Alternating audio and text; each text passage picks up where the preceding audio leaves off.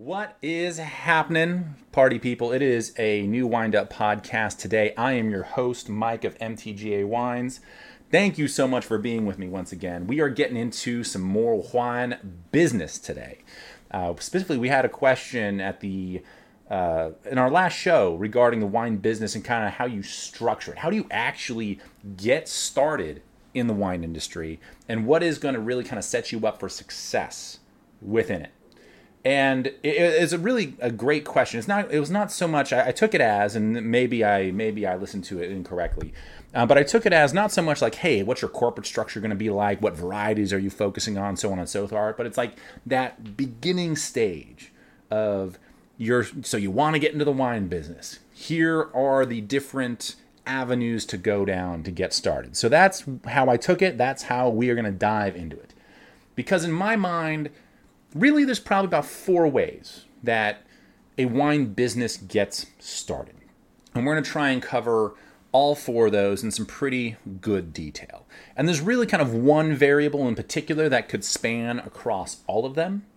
But there are really kind of 4 ways, in my opinion, that you start a wine business in terms of making wine, eventually bottling it, and getting wine sold.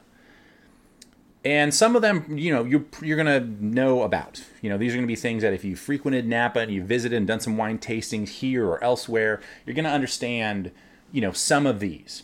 And we'll talk about a little bit of the pros and cons, about them, as well. Because, there's obviously certain upsides and downsides to how you put together a business. Like, we've probably all been there in some way, shape, or form. We've worked for a company where the structure just maybe doesn't quite line up with the efficiency that you need or the goals that you have. And there's always this little bit of or maybe there's not just a little friction, there's a lot of friction because certain involved parties simply cannot figure their own shit out, right? So that's something that we're going to kind of dive into today. And I'm going to iron out kind of the 4 avenues first, and then from there what we're going to do is kind of circle back and go through a little bit more details of all of them. Before we dive in, as always, I really truly appreciate all the new follows, subscribers. Please continue to check us out on all of our social networks, MTGA Wines on the Instagram, the Book of Face, the social network formerly known as Twitter. We're on all those bad boys. Also subscribe to our YouTube channel. That's where we're posting up tasting notes and other videos. I've got a lot more content coming on down the line for all you wine lovers. So we're definitely really keeping things going. Very excited for what we're going to be able to do in the new year with the show. So please continue the support. It means so much.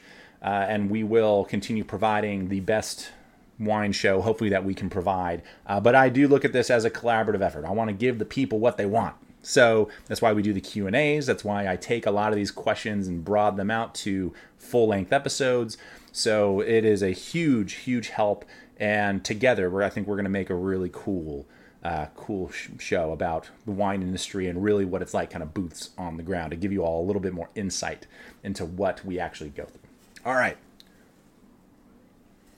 So the 4 ways to get to really starting a wine business are a couple things. Number 1, you are buying land, whether there's an established winery or a vineyard on there, and you either develop it or it's already developed and you just hit the ground running, right? If you're planting vineyard, it's obviously going to take a few years for those vineyards to come into production. If you have to build a facility, you got to go through that. But we're not going to really touch too much on either of those. Just know, of course, if you're buying a property, it's either established or it's not, and you're going to have to do some work to get it where you want to go.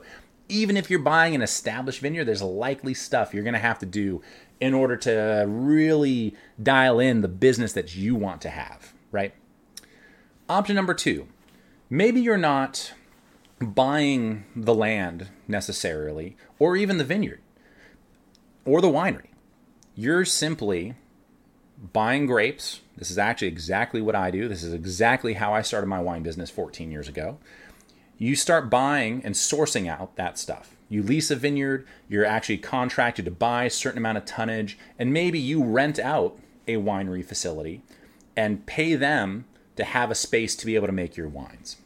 This is very typically, if you're trying to get into like wine making specifically and you don't have $100 million at your disposal, this is pretty much how it goes, because of the cost of land, because of the cost of, building a facility, planting a vineyard.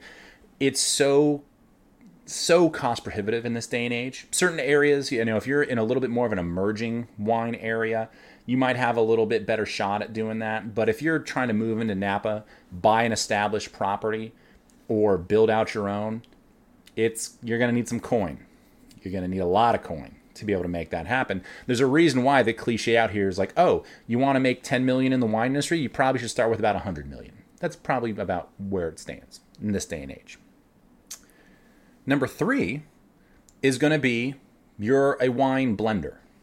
You're not actually making the wine. Someone else is. And it is sold, and this is what maybe some of you don't know about the wine industry, is that a lot of wineries who make wine have certain lots that they just aren't going to use. Or they're making wine as kind of cheaply as they can and efficiently, and they're selling it as bulk wine to other producers. This is the same. You have the big producers doing this that are creating like these white label brands where they're just buying up lots and lots and lots as best they can so they can say, hey, this is the new red blend that we have. And every year they'll dial it in as they see fit, but you're not actually having to spend the money on the vineyard, the grapes, the facilities. You're probably going to have to organize some sort of bottling house and blending house with some tank space to be able to knock that out. But the huge benefit to buying these lots that no one else wants on this bulk market is that it's a lot cheaper than buying fruit. It's way, way, way, way, way cheaper than buying a property and making your own wines at that property. You can do it for pennies on the dollar. To give you a little bit of perspective on that, and I'm going to, there's a big old caveat with this way of doing it, but to give you a little bit of perspective, if you're paying, $9,000 for 2 tons of Cabernet to make, roughly for a ton of Cabernet to make about 600 bottles, that your cost there is going to be, what is it, $15 per bottle just for the grapes, nothing else. Like, you're not paying for the labor, none of your other overhead, corks, bottles, all that's excluded. It's just $15 for the juice. And this is Napa specifically, by the way. Grapes are a lot cheaper outside of Napa, a lot cheaper. But if you're buying on that bulk market, it's not going to be the super high-end, like really great stuff. Like that, this is the downside, is you're not getting the best of the best. You're getting the dregs of what other people don't want to use. The wine's fine. It's probably well made. It's probably clean. It might not be. But at least it's cheaper. And you might get halfway decent Cabernet for somewhere between $60 to $80 a gallon, which you're going to get about, I think it's about 5 bottles per gallon, like roughly, maybe it's a little less than that. But it's a lot cheaper. You're not getting maybe exactly what you want, but I've talked forever about kind of the tricks of the trade and how wines are doctored up with additives and extracts and everything. So if you're trying to make that $12.99 bottle of wine, you're going to buy this super, super cheap bulk juice. You'll use whatever thing. You're not using brand new barrels. You're not aging it for 3 years. You're not doing any of that stuff. You're getting it to market as quickly as you can, as cheaply as you can. And people wonder why they get headaches when they drink their favorite wines from the grocery store, because it's heavily processed, probably some extra sugar in there, all the things. But it's just, the quality is really not quite there. And that's the reason why a lot of these bulk wine places are just slinging juice. They're like, we don't want it, someone else can use it. We want nothing to do with this stuff. So those are really kind of the 3 major ways. The 4th one is kind of the sprinkling across all these that you can use. And that is having business partners or investors. I say it's kind of the 4th way because it does create a certain level of dynamics that you now have to work with, right? You have people to answer to. You have people who have invested their hard-earned money, and they're trying to figure out, hey, how are we going to make this profitable, and how are we going to make this, beneficial to all parties involved? If you're like me and you start a wine business on your own, self-funded, no investors, you don't have to answer to anybody. You can kind of do whatever you want But you do have to make sure that the business plan makes sense. And if you're like me, you're probably going to fuck it up somewhere along the way, like I did. And for the first few years, lost, and I mean lost a lot of money because I simply wasn't doing things the way I should be as a responsible business owner. It was a very steep learning curve. And that's where having investors can help. One, that bankroll. If you have a lot of people to pool money from, that really, really helps. You look at Hall Vineyards and the number of investors that they took on and the quote unquote owners they have. It's not like ownership of the Green Bay Packers. Like you have your stock certificate and like, technically I'm an owner. You're like, yeah, you have one share. So calm down. Hall kind of did the same thing where they were like, hey, we're going to take on these investors and now you have a piece of this. And we have our like annual big meeting, but that helped fund so many things for their facility. I think mostly their facility in St. Helena, but more specifically, their facility, I think it was specifically their facility in St. Helena, maybe not so much the one in Rutherford up on the hill, but that was a great way to like, hey, we need some funds. Let's make this happen. I've had plenty of people approach me over the years like, hey, are you looking for investors? Like, we really want to get into the wine industry, but we don't quite have the capital to buy our own. We'd like to be a piece of something else. And I very politely said no, because I don't want to have to answer to anybody else. So that's really kind of the fourth way is you take any one of those three and then you sprinkle in some investment money, VC money, whatever you want to call it, and you go from there. So those are kind of the four major things. And that was the short answer to that question from our November Q&A was, here are the four ways to do it. But I would not do them each justice if I didn't dive into the details of each one nearly as much as I have. So here we go.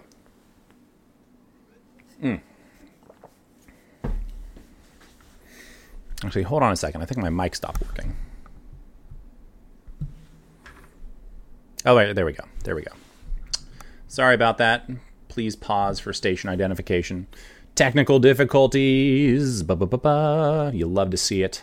This is what happens when you do things live and you're flying solo. You don't have like a producer to go back and do this for you. So I got to make a note here, because I'm pretty sure my mic cut out. It looks like the sound balances are better now. All right. So we have our four ways that we've lined out, right? And let's just kind of work through them top to bottom. Now, when you're buying a winery property, kind of like we were talking about, you're going to have the capital to do so. Because if I can't remember what the exact price per acre is out here in California. Gallo purchasing the Stagecoach Vineyard kind of set the big precedent because it was such a big property. And I think that was, $320, $340 an acre for planted vineyard. A lot of that vineyard's not actually planted, if I remember. Like a lot of properties, like there's plenty of planted vineyard, but there's also a lot of just, forest land or whatever, like plains, whatever you want to call it, where grapes aren't going to be planted. You also have to build out or maybe be purchasing a winery facility, right? Which just comes at a cost. You're going to be spending, very likely, if you're trying to buy into the wine business in Napa, you're talking tens of millions of dollars. It's why you see, and I haven't seen the price tags on some of these, but like when we talked about some winery acquisitions in the last Q&A as well, when Joseph Phelps sells, when Schaefer sells, you're talking tens of millions of dollars, if not hundreds of millions of dollars in some situations. I mean, hell, even The Prisoner, which was started as, if I am not mistaken, started as one of those bulk wine brands. If that, with no land, no facility, just sourcing fruit and buying or sourcing juice and just being a blending house. I think the first time, when Dave Finney finally sold that, I think it was somewhere for the tune of 40 or 60 million bucks to the Huneeus family who owns Contessa. So that was without any of that stuff. Just the brand alone had enough clout and market share where people were like, we need to snap this up because we're going to make a killing. And guess what? The Huneeus family did, because they sold the Prisoner brand, I think, to Constellation, right, for over $300 million, or maybe it was like half that. But either way, they easily doubled their money on that investment. So when just the brands in some situations are going for things, now factor in, the land, the vineyards, the winery facility, all this other stuff. It can be pretty nuts. Pretty nuts. I got to pause here for a quick second. I feel like I keep seeing the camera that I'm using, like zooming in, zooming out. And I don't know why, because I don't have, I do have the auto on, apply. Okay. There we go. All right. Hopefully that helps. I kept seeing like the camera, like, and me like going in and out of like focus. So if someone's actually watching this, I hope you're not getting like some, it just looked weird. And I think I fixed it. We'll see. It looks a lot better already, which is good. So, you know, if you're just talking about a brand, like a bulk wine brand, that's just crushing it like that. Now it's a whole different thing, right? It's a whole different ball game. And when you're talking about Joseph Phelps or a Schaefer or a Rombauer that has some of their own property, now, you know, that's a whole different kind of thing in the way this business kind of ratchets up when you're talking about some of these mergers, acquisitions, and whatnot. So when you're buying a property like that, and in this day and age, and there's one property in particular, I don't know if this is what some of their employees have told me. I have not talked to the owner specifically about this, but he's got a couple of billion in the bank, and he built out a winery up on the Silverado Trail. And according to kind of the business plan, they got the winery built, some vineyards planted. They, you know, bought this property for a lot of money as it was. And by the time they had the facility built, the hospitality center, everything kind of dialed in, ready to go, I think it was close to like a cool $100 million project. Not exactly cheap, right? In terms of how to get into the wine industry. Like that was like a no expense spared, hired on a killer consulting winemaker, like just went big into it. And what was wild to me, allegedly, is that the owner is basically of the opinion that, hey, that $100 million is just a sunk cost. That just is what it is. Now that the winery's open, we have wine to sell, we're starting at zero. And we got to figure out how we get to be profitable with our operating costs now. Which, number one, just like blew my mind. I'm like, I'm lucky to have like a comma in my bank account, right, at times. And it's not exactly anything more than like a few figures. You know what I mean? Like we are a very small mom and pop shop. We are not at all in that echelon. We did not make a lot of money in tech and all of a sudden can do this kind of stuff, or, you know, banking or wherever. And for someone to say, oh, that 100 million is just a sunk cost. It was like, oh shit. All right. Cool. That's a different kind of wealth you got going on. And actually someone asked me, they're like, how could you even consider 100 million just like the sunk cost? I'm like, this is how. It's in the merger and acquisition mode, because you're going to start selling wine. Hopefully you get to be profitable at some point. You know, that's hopefully the goal. I mean, if this is just a great expense for him, I mean, all right, fine, more power to you. But if that business actually gets to be profitable, you can start chipping away at that. Minus, you know, of course, whatever interest or things that you've leveraged to get that all done in the first place. Shoot, if you paid cash for that, good for you. Good for you. But now think of the example of like the prisoner selling for tens of millions of dollars. And all of a sudden it's like, okay, if we get to be profitable within, you know, a few years, and we're making money and we're chipping away at that, then all of a sudden, you know, isn't necessarily going to be a generational business, or we have an opportunity to sell it to the highest bidder. Now you're looking at trying to scratch back as much of that sunk cost as you can. It comes back typically, I would say, in the sale of that property and the sale of those brands, right? It's that long-term like real estate investment at that point. So allegedly it was the sunk cost thing, but even in the back of my own head, I'm like, okay, but if you sell the brand and the winery and all the inventory, I mean, you could probably scrap back a decent chunk of that change as long as the business became profitable and you were already chipping away at it, right? Like that's probably how that would work. I should have prefaced this. I am by no means a business expert. I just know what's worked for me. And I've been in this industry for most of my life, and this is just the experience and the thoughts that are in my head. I definitely don't have a business degree. I definitely don't know anything really about finance except how to read a P&L, which is arguably, I think, kind of the most important thing that you should be able to do.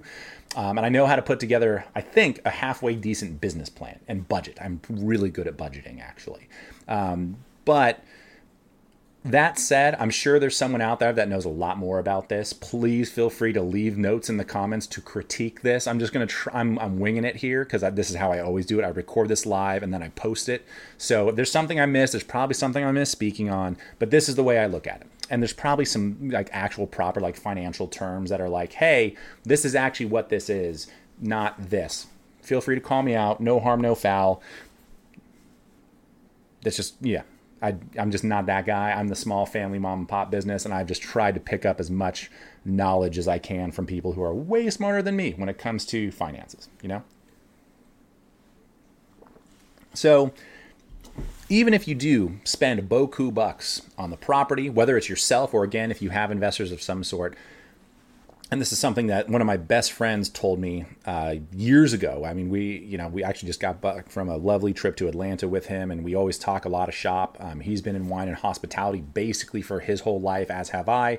So he's one of my best friends, and we get together and we always talk shop. And one of the most important things that he impressed on me, because he definitely had he went to school for a little bit more of this kind of entrepreneurial like business stuff and knows a lot more about it than I do, is you kind of you have a business plan, but you also need to have your exit strategy, right? Like that's what you also have to dial in, because if you got to pull the ripcord at some point, you better know how to do it, or at least have some sort of plan that you can implement. So in regards to like buying a property, like going whole hog into the wine business, right? The escape hatch is you sell the place, or at least that's one of the escape hatches, or you pass it off to a next generation or whatever the case may be, right? Like you have a couple of ways to take this successful business and kind of create this generational thing. And that is, I mean, very, very typically, the wine businesses that are truly successful are the ones that become generational. The one-offs very, very rarely actually get to some killer point where the owners are kind of living the life. It's not that kind of industry. Because the second it changes hands, you know, whoever owned it previously gets to cash out. They call it good. They call it quits. And then the next generation, whether that's actual family or just another business that is going to be the next generation, you know, they get bought out. It's a new generation of that business, in my opinion. Even if it's not the original owners, it's still changing hands and moving on. That's where it can become more successful. Because in theory, maybe, depending on inflation and interest rates and everything else, depending on what you're buying that business for, hopefully it's really, really successful already. And if you have the ability to expand on that, it just goes ham. Going back to The Prisoner as an example, is I think, and I've never actually sat down with Dave Finney to talk about this. I would love to. Is like this idea of, you know, how you scale up and what the potential is.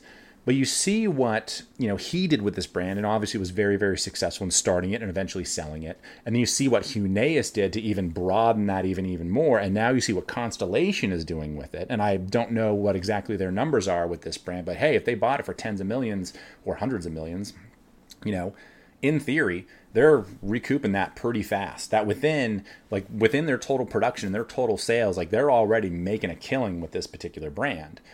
And now that The Prisoner is in essence on its third generation of ownership, you know, it's just crushing it.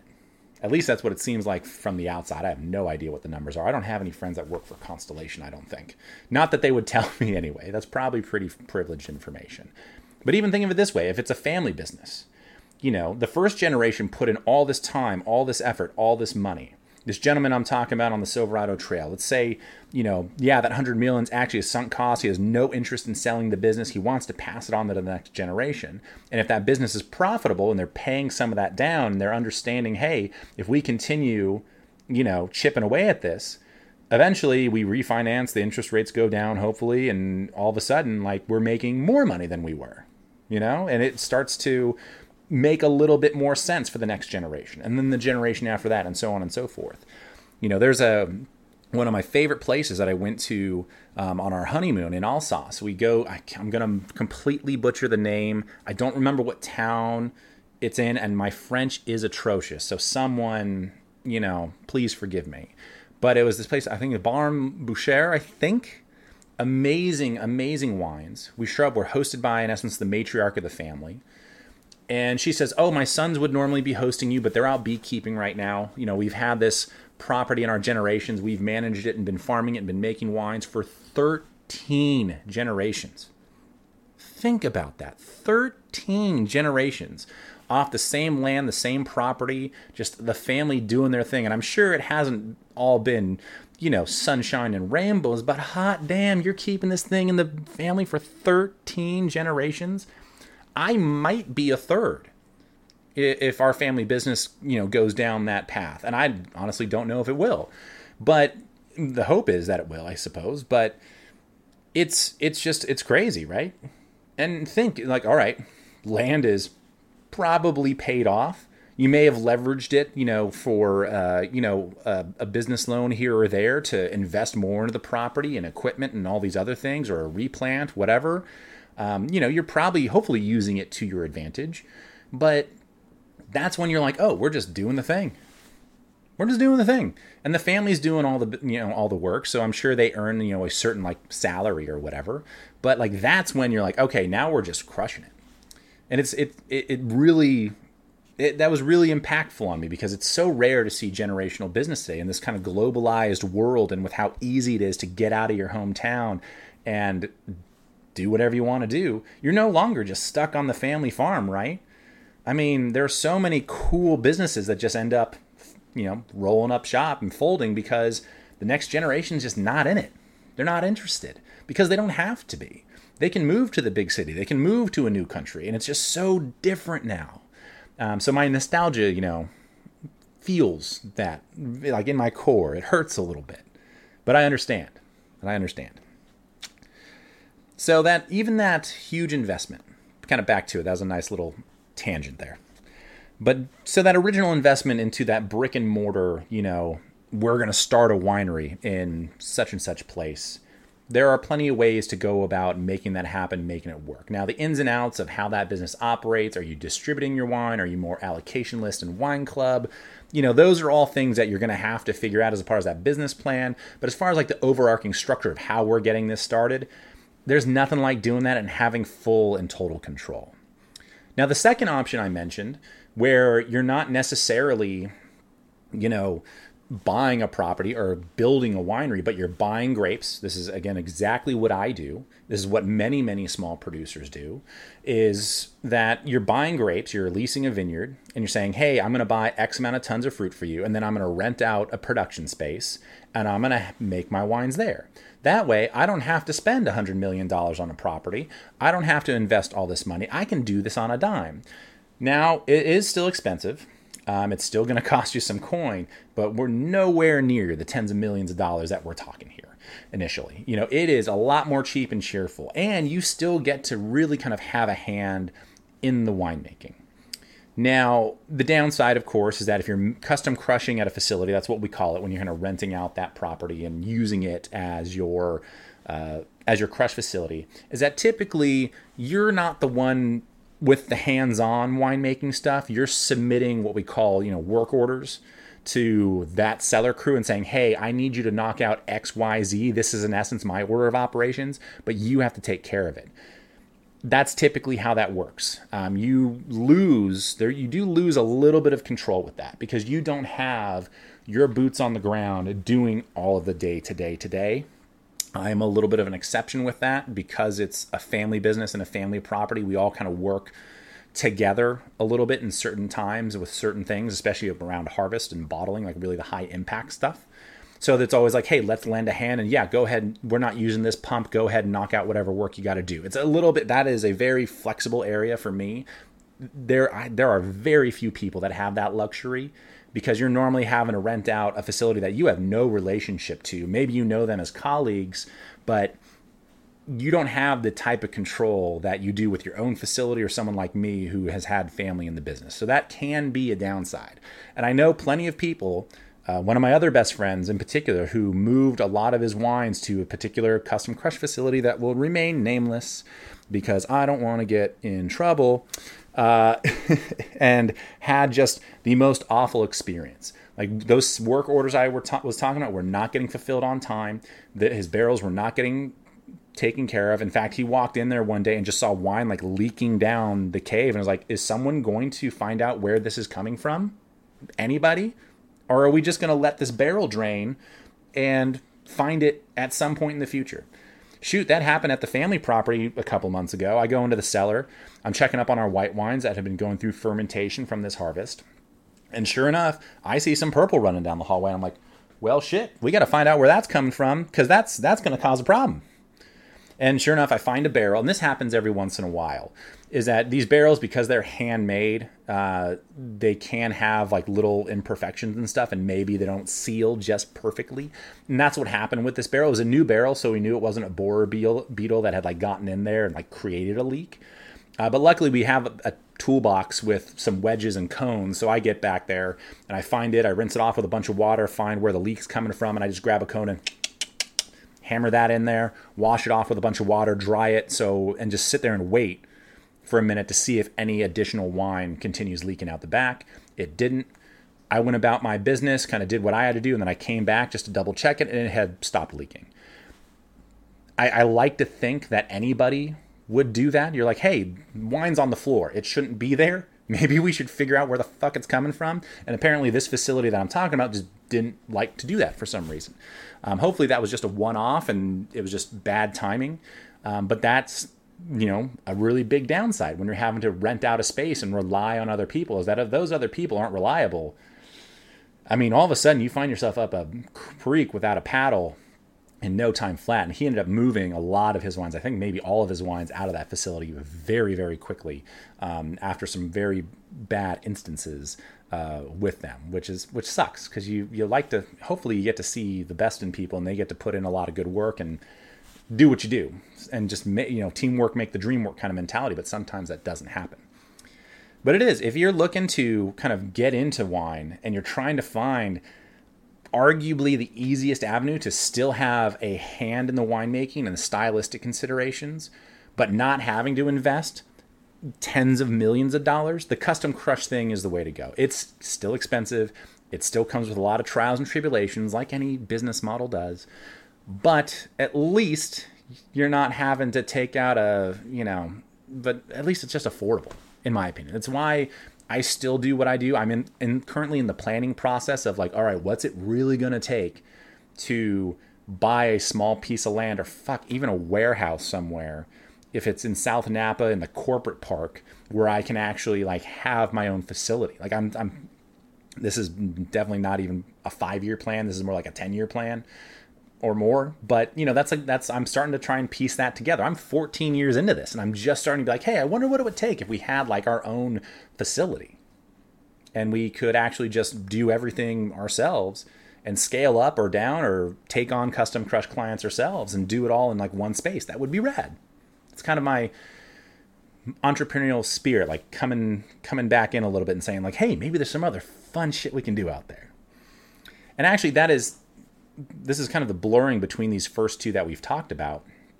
This is how a lot of places will actually make a little bit more money right out the gate, is that they'll build enough space and they'll permit themselves appropriately so that they can be a custom crush facility. There are a lot of the newer facilities out there that have been built that have built in this idea of like, hey, we're going to allow for custom crush and we can rent out our facilities to other people, because that's just cash flow, baby. They are paying you rent. And if you can do that, you can use that money to help you make the wines you want to be making, right? Isn't that an old adage in business? Is that the best way it's like one of the best ways to make money is with other people's money. So if they're paying your rent for you or your mortgage for you and you get to make the wine you want to make, just gravy, print that money, baby. So that's kind of like the blending of those two a little bit, where it's like you go big with the facility, but then you have enough space to rent it out and help recoup a lot of the cost of operation. Boom, there you go. That's the good stuff. Again, kind of teamwork making the dream work. And that's what can be advantageous about having your own facility, is that it opens up a lot more doors. Where if you actually don't have complete and total control of that custom crush facility, things can happen. Things can happen. Now, the last way we're talking about this kind of bulk wine thing, and I've had plenty of people come to me and actually ask me to do this. And I haven't, because, and it's been, clients and even a couple of cold calls are like, hey, we're trying to make kind of our own custom label. It's typically been very small lots. We're talking, a barrel to like maybe 100 cases or something. And to be completely honest, it's a total hassle for me and I want kind of nothing to do with it. But it's also the idea that I didn't have a hand in actually like making these wines. So I don't really want to have my name on them in any way, shape, or form. Like I would have to have like, here's my like NDA, like I'll blend them for you, but you can't tell them that I made it, because this wine's not going to be representative of my style and what I do in terms of winemaking. But if you're paying pennies on the dollar for, this juice that these other wineries aren't using, this is the cheapest and most cheerful way to get into the wine industry. Because from there, all you need is a blending bottling house. And there are plenty of those that will say, hey, we'll have all this juice trucked to you. We'll blend it and we'll just bottle it, and boom, you have your white label brand like that. For those of you that are thinking this is a great idea, I can't believe no one's doing this, everybody's already doing this. I hate to break it to you. Some of us aren't, because I'm too selfish. I don't want to sell a wine that I actually haven't made. You know what I mean? Some of us have standards. I'm kidding. That's just a dig. But if you're looking to make some money in the wine industry, this is probably the way to do it. If you really want to do it, you don't need a winemaker. You can just start messing around in your kitchen with samples and figuring out what you like. Now, hiring someone like me does help in that sense. And by the way, this is not a sales pitch, but having someone who knows the logistics and the operations and, how this blending thing can play nicely with the other lots, when blending these lots, to get them to play nicely together, it is nice to have a professional opinion. I'll put it that way. It's nice to have a consultant or something in some way that gets you to the finish line. That'll definitely help.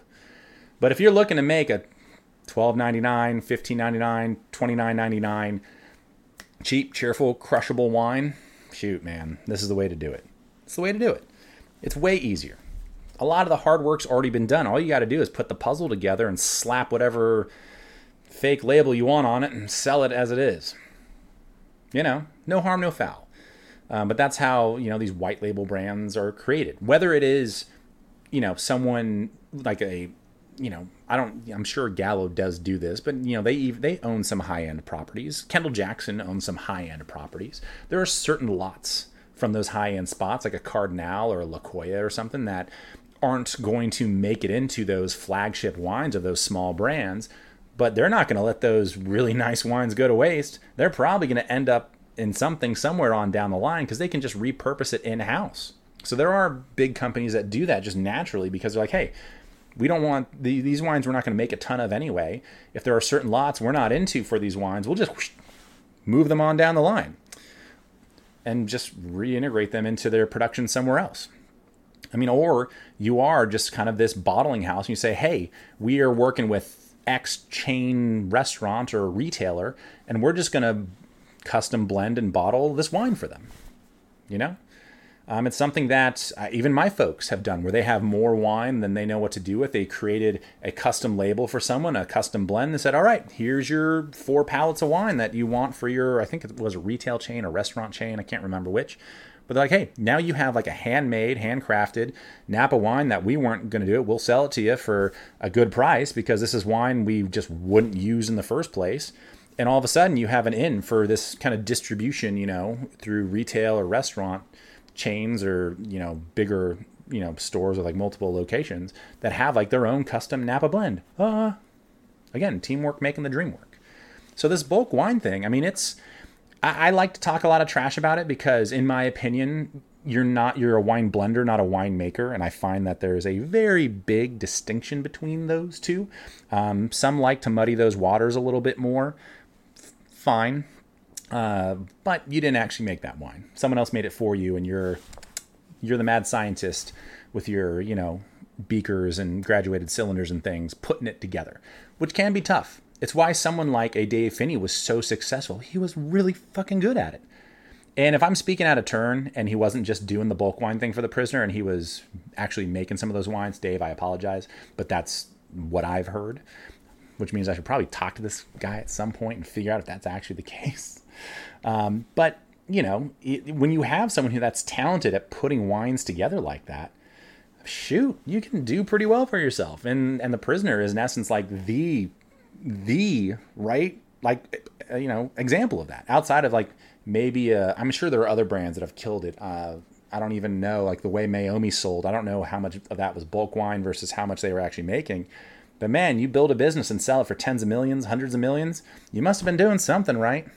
It might not be the craft wines that some of us are used to, where it is a mom and pop shop like ourselves, but it's hard to argue with the numbers when you're commanding that much market share and you can sling that company to some larger company for beaucoup bucks and then have that fund whatever else you want to be doing, man. I mean, can't argue with that.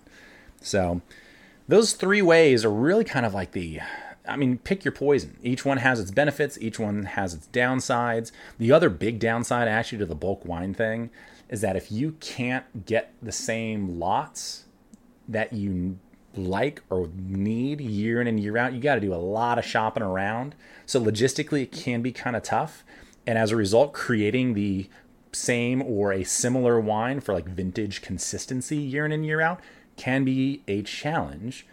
But that's why we have our big old lab books that people send us during harvest. Hey, here are all the items that you can use to enhance your wines. Add this, dash of that, sprinkle of this, and your wine will taste the same year in and year out.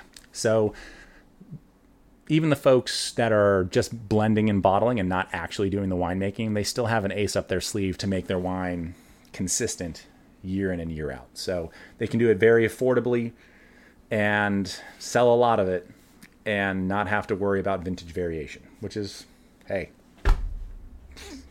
to each their own, to each their own. Now, the fourth way that I mentioned is that investor thing, and that kind of spans across all four of these. And even though they're this, we'd be talking about the same, issues here and there between all these, facets. When you have investors, obviously, or shareholders, right? It adds a layer of complexity because now you have more people that you need to answer to, and there are more people that you need to keep happy.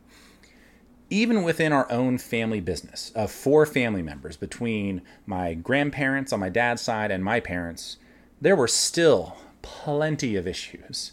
Because in essence, all 4 of them, because they pulled their life savings together to get Anderson's Con Valley Vineyard started back in the 80s, throughout, my childhood, I remember some of the issues, some of the, having it out at family dinner moments, you know what I mean? And even within, family businesses are tough. I think we all know that, but it can be, I think it's a little bit easier. Yeah, the emotional stuff can really mess with those family relationships, but at a certain point, your family, you still love each other, hopefully. Might not be the case for everybody, even in mine in some situations. But when you have an extra layer of someone who's removed, and especially if you have investors or folks that are not in the wine industry and do not know kind of the order of operation things, the ebb and flows of the wine industry. This is something that's happening in a big way right now in Napa, because Napa has had one of the slowest years in terms of tourism and traffic that it's had in a long, long time. And a lot of people financially are pretty strapped as a result. The sales and the numbers just aren't there. And I've heard more than a couple of stories of some, investors and business partners and things who just aren't in the wine industry who are trying to grapple with this. And there are a couple of businesses that I know of that are, I think, making some pretty significant errors in their decision making as a result, because this is just the ebb and flow of the tides that we're dealing with. You go back to 08 to 11, the same thing happened. There are always kind of these years that are great, years that are really, really not great. We are coming off a historical 2021 and 2022, I think, in terms of the success and the popularity of Napa wines and how many visitors we've had. But by mid-2022, it was like the faucet shut off And luckily, the first half of that year was great because the second half was garbage. We love you all so much. Thank you for the support. But in terms of like grand scheme business stuff, it was super, super slow in the latter half of 2022. And that's continued this year. And it's been a struggle for a lot of people. And now that you have those investors, if you happen to have those investors and those outside people now saying, hey, these numbers are not where they need to be. How are we going to deal with this? And they haven't been here to see the ebbs and flows of this industry, and they're expecting just their X return on their investment every single year.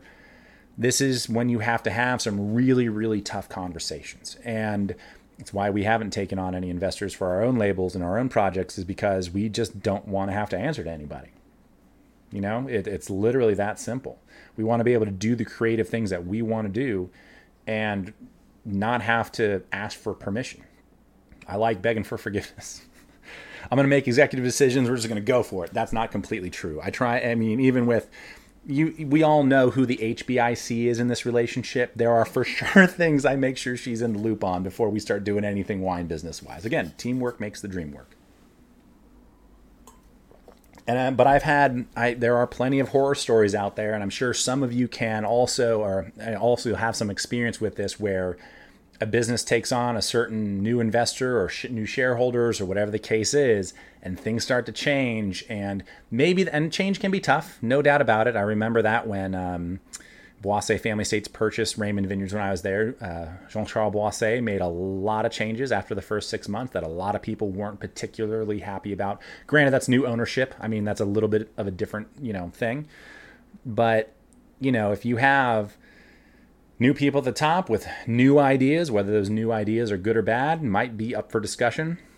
And if the people below them disagree with those new, avenues you're going down, it can get a little dicey. And if it's someone from outside of the industry who just doesn't have the boots on the ground experience that those who have been in there for a long time do, it can ruffle a lot of feathers and create a lot of issues. So even though that integrates really well into those three kind of main avenues we talked about, I do separate out the partnership and investor thing, because that, in my opinion, creates just such a different can of worms, and just a lot of other dynamics that even if you're in one of those three first sections or segments of how you built your wine business, adding in more complexities in terms of ownership can be really, really tough. And challenging. And I guess I'll just leave it at that. Otherwise, we're going to tell some really interesting stories that I am probably going to get in a lot of trouble for. I'm going to have to keep my mouth shut about that. And on that note, I think that'll do it for this episode. I really appreciate you guys. Thank you so much, as always, for the amazing support, for downloading, sharing. Don't forget to like the episodes. One more time, be sure to check us out on YouTube, Book of Face, the network formerly known as Twitter, Instagram, all at MTGA Wines. Be sure to like, subscribe, share, do all the things. Really, really appreciate you. Thank you for tuning in to this week's episode. We will see you next week for another episode of the Wind Up Podcast. Cheers.